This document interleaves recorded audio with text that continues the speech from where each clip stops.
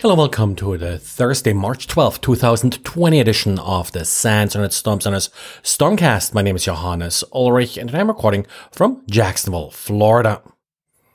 First of all, a little bit an update and clarification correction about the mystery SMB version 3 vulnerability that I mentioned yesterday.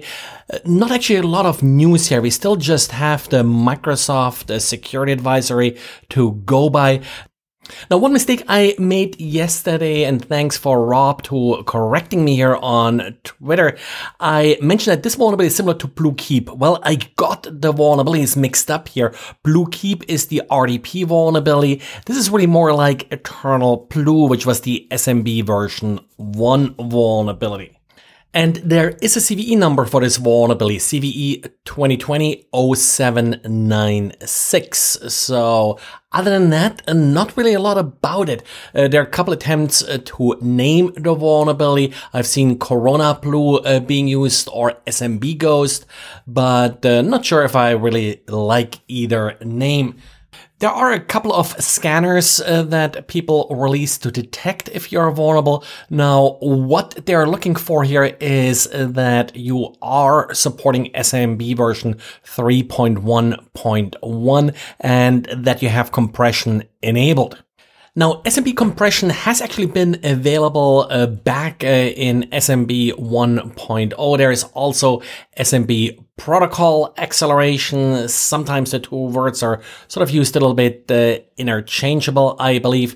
But for this vulnerability, only Windows 10 is vulnerable and Windows Server version 1903 and 1909. Also, that's for Windows 10, it's version 1903 and 1909 that are vulnerable. Of course, it's not 100% clear if some older versions may be vulnerable, but aren't explicitly sort of pointed out by Microsoft.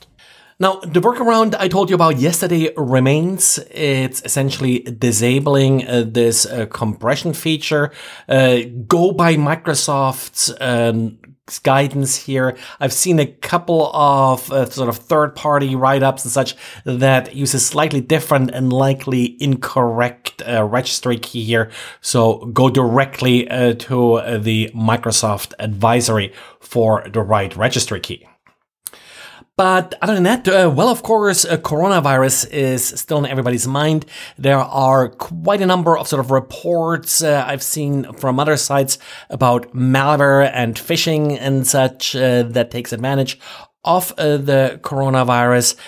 We haven't really seen a lot of this, really just a lot of spam. If you see anything else, let us know. But I think so far, the phishing and the malware is not really all that terribly common. So the attackers may still sort of be waiting for a little bit more of the hype and so to build up to then really strike in sort of mass emails with these tricks.